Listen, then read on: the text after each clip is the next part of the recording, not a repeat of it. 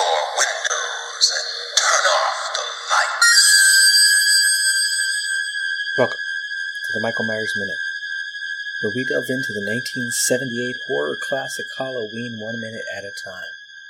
I'm your host, Robert Black. Minute 26. Laurie is wary because she has seen the shape 3 times today.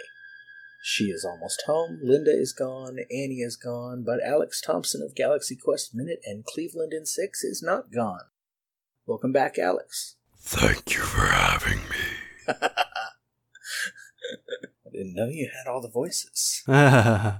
Yes, I have plenty of impressions, all of them terrible. I would have sent you some scripts. The first script bit we have for this minute is, I was talking about the wind last minute.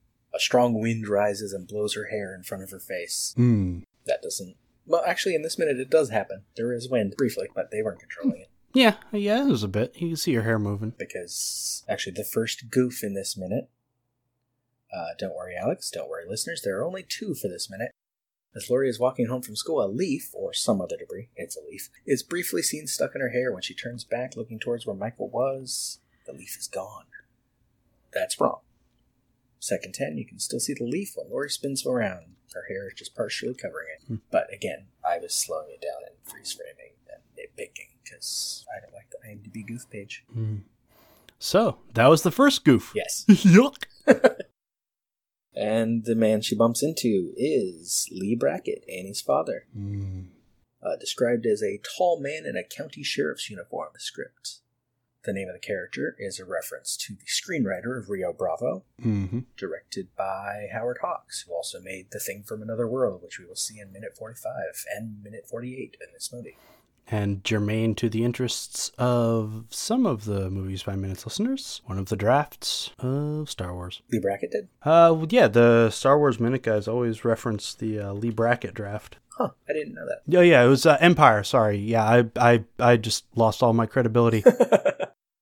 You're referencing a script from like 40 years ago. It's okay. Yeah, Lee Brackett did the first draft of Empire. Lee, from the Old English, refers to a meadow. As I mentioned in minute 21, Brackett as a surname comes from the Old French brachet, which is a type of hound, and to bracket is to enclose. So the sheriff, and this isn't Carpenter's doing since he stole the name, is basically named Meadow Brackett, which could perhaps be a fence, which I think is a good name for a sheriff. Or Meadow Hound, either way. Good name for a sheriff. Now, Alex, I never got to question 3 last minute, because I was saving it for here. What does your name mean? Well, Thompson just means son of Thomas, so somewhere back in time there was a Thomas and he had a son. Alex, so the short form of Alexander, which I believe comes from the Greek, meaning defender of man. Nice. Obviously, Ander, that same ending, that same Greek root that you see in names like Anderson as well as Andrew. And then I think the name rose to prominence from Alexander the Great. Yeah. So that's me.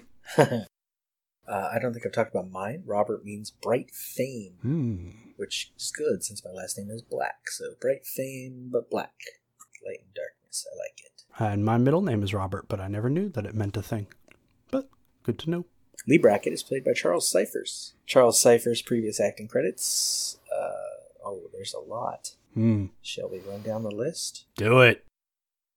Okay, Cool Breeze, the FBI, Cannon, The Slams, the FBI Story, the FBI versus Alvin Karpis, Public Enemy #1, The Missiles of October, Truck Turner, ISIS, Vigilante Force, The $6 Million Man, The Bionic Woman, Phyllis, Assault on Precinct 13, Gibbsville, Charlie's Angels, Roots, The Tony Randall Show, Dog and Cat, R-Town, MacArthur, The Trial of Lee Harvey Oswald, Barnaby Jones, Wonder Woman, The Betty White Show, Alice, Coming Home, Grey Lady Down, and he would be in Someone's Watching Me, which Carpenter filmed right before Halloween, but it wouldn't air until November of 1978. Is there going to be a quiz on that? No. Okay, good. It's a lot of TV shows from the 70s, and apparently he played cops a lot.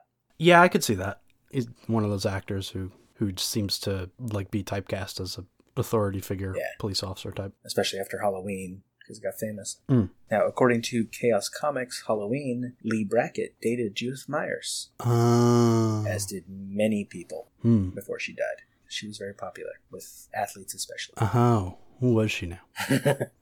And her murder in 1963 is the reason he became a cop. Oh.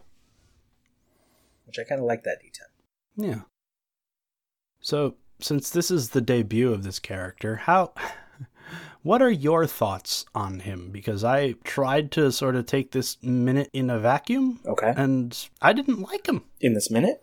I'm thinking maybe my 21st century eyes are just too attuned to look for creepy male authority figures. But let's suppose, hypothetically speaking, he turns out to be a bad guy. Yeah. Rewatch this minute from that lens, and it perfectly works. Oh, especially because as he leaves, where is it, second 27, he's smoking a pipe. That's why he's standing in the front lawn.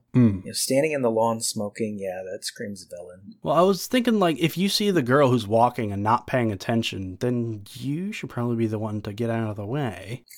And I was thinking, like, maybe he was using it as an opportunity to, like, cop a feel on the young, nubile high schooler or something. Like, I know I'm imprinting a whole lot of 21st century sensibilities on this character, but it's okay. I have fuel for that in a moment. Okay. If you think that's what he's going for, this scene in the novel is very different because she bumps into him. She screamed, dropping her books.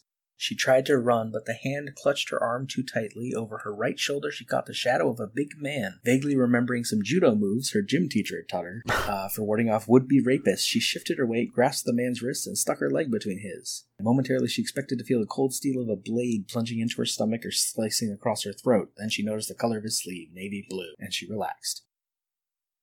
And he proceeds to show her how to do the move properly that she just failed to do. So, it's a little bit of what you're talking about. And a little bit of her thinking about death, which she's been doing in the novel a lot. Mm-hmm. I don't know. It's just I have the minute playing on loop here, and like I said, just in a vacuum, not knowing the status of this character, I would totally buy that he is actually like behind something or other, or that he's a creep or something. It could could just be completely innocent, but and he's got the great line, it's Halloween. I guess everybody's entitled to one good scare, huh? Maybe he just stands on the lawn just to scare people because it's Halloween. That's his thing. Yeah. That's another thing that wouldn't age very well. I'm sure nowadays if one of your neighbors just stood on the lawn and waited for kids to come by and just, gave him jump scares on Halloween, you'd think he needed to be like notifying the neighbors when he moves into the neighborhood. But if he had a costume, it might be okay, but he's just still in his work uniform. He's just in his work uniform. Also a sign of the white privilege that she notices the color of his sleeve and sees it's a policeman's blue and goes, I'm safe. Although in the movie he's not wearing blue, right? I don't have the screen up. His jacket's brown. Yeah, it got turned into this brown color. But they didn't have their costume yet, so it's fine. Brackett shows Laurie how to fight off an attacker coming from behind her, and she successfully flips him onto the lawn before heading the rest of the way home. That's from the novelization. It takes like a couple pages, too. It's very detailed. Instead, she just says, "Yes, sir. Nice seeing you, sir." Mm-hmm. And keeps walking. Mm-hmm.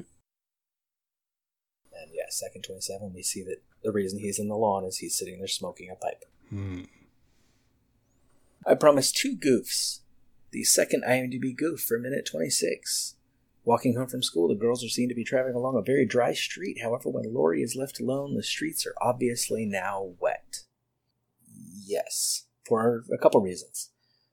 Second 37, we switch locations. We're now on Fairview Avenue, just around the corner from Oxley Street, where Laurie's house is. The wet ground here, marked as a mistake, given the dry ground in the previous walking, seems wrong since there's a cut and a change of location from Montrose to Fairview, and a change of action. Before the cut, Laurie was still on the sidewalk. Here she's angling across the sidewalk as if she just crossed the street. Not an error of continuity, simply an unexplained wet road. Yeah, I could totally just buy that as someone's sprinklers. Yeah. Well, there's a guy in the background doing, like, gardening. Like, he's raking. Gardening, yeah. So I'm like, maybe he just watered his lawn and went nuts with the hose. In reality, it had rained. I mean, the street, yeah, I would say the street itself is also wet, but yeah. Well, yeah, he would have had to go crazy with the hose. But in reality, it had rained in between shots because they moved to a different location. This is, I believe it's 11 blocks from where they just were. Mm-hmm. So they had to wait for the rain to stop and then film. And Carpenter mentions it himself in the commentary track. Yep. And then Laurie gets to her house, 1115 Oxley, which is on the corner. She approaches it from the east, where she exited before is on the north side, minute 12, and second 40. She looks behind her one more time, so she's still being a little cautious. And then second 46, a child off screen makes a strange sound. Could be a laugh, could be a pained cry. Laurie pauses a moment and glances down the street, and the minute ends. This minute has even less going on than the last one. In a way, that's a good thing with this movie. A lot of the minutes are quiet and long. Yeah. It also makes it hard to talk about sometimes. Yeah, the giggling children, which is such like a creepy trope nowadays. We think about it as. Yeah. As we'll see in the next minute, well, not to spoil it, but it's nothing bad. Mm-hmm. But that noise does sound less like a laugh and more either a creepy laugh or a cry of some sort. Mm-hmm. So I was looking into Mr. Brackett, and it led me down a rabbit hole of the authority figures, especially cops in slasher movies. Because I was having a hard time coming up with any who are useful, I guess. Almost none. So I found a list. Yeah. Because usually the function of a cop is to say, it's okay, you're safe now, and you're never safe now. So I found this list online. I'll send you the link. Highlighted Officer Dorf from Friday the 13th, who was on screen for all of 2 minutes. Okay. David Arquette as Dewey Riley in, I guess, all the Scream movies. Yeah. He might be the most successful one because he survives multiple movies. Yeah, the most successful. Yeah, he certainly he kind of grows into being competent, but yeah. Although he wasn't supposed to survive the first one. No, yeah, it's true. Screenings, they liked the character, so they filmed him still being alive. And people just, they liked him. It's like, no, kill him.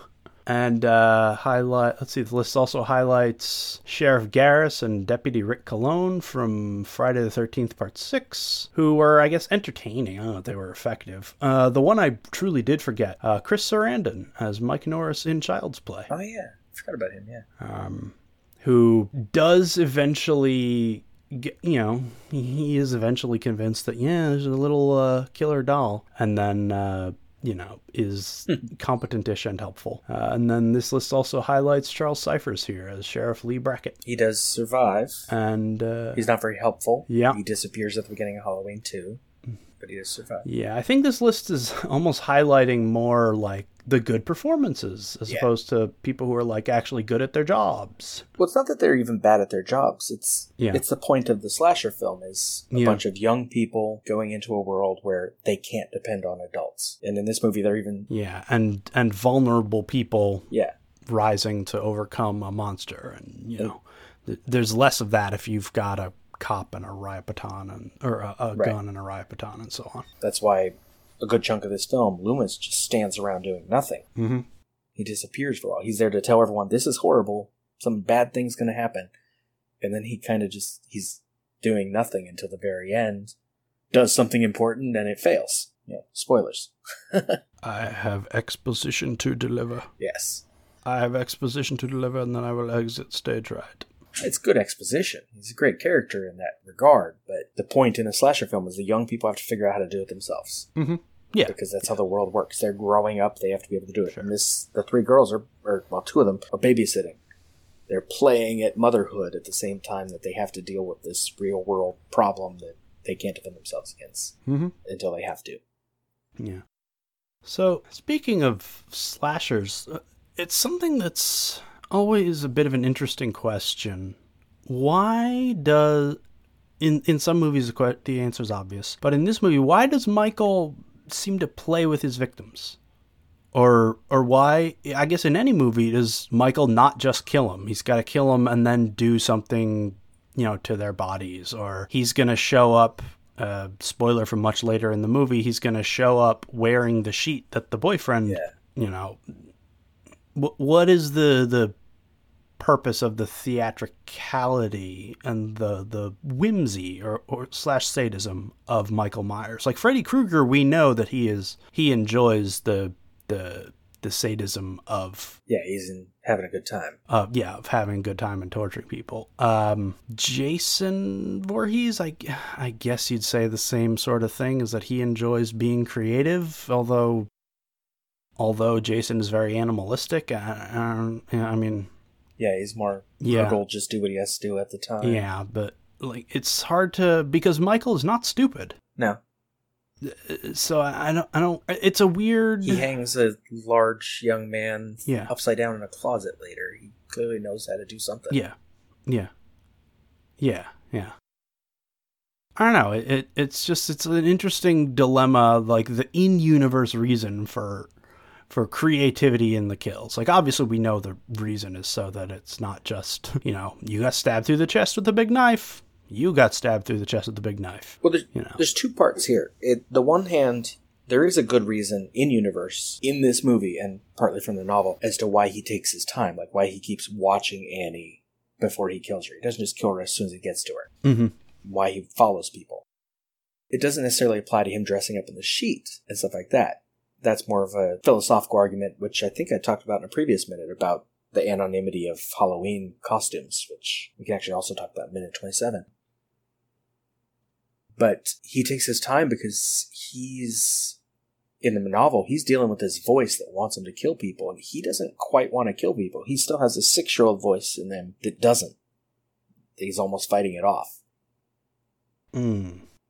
And so the longer and it even says a couple times, like, when he shows up at the laundry room later, he even thinks in one chapter that he could have killed her, but she got away from him at that door, and so he had to wait, which isn't quite what shows up in the movie. So does the novel then include Loomis's speech about, I met this child and he was purely and simply evil and so on and so forth? Because that would almost seem to contradict that if it's the idea that it's a schizophrenia situation. No. Or a split personality type of thing. In the novel, Michael wasn't quiet. Like, he was weird. He bothered people and bad things happened around him, but he talked. Oh. In an early chapter of the novel, he is the one who suggests they have a Halloween party, and Loomis goes along with it so he can try to catch him doing something bad. And it doesn't work. Almost gets a girl killed, but Michael talks and does things when he's a little kid. It's only when he's an adult that he isn't talkative. But that doesn't fit with the movie version. Did Rob Zombie's young Michael Myers talk? I can't remember. I've watched that movie once. Yes, but not very much. Yeah, he was not chatty, but he was more like an angry, brooding thing. Wow, it almost sounds like Rob Zombie's Halloween is based off of that early script a little bit.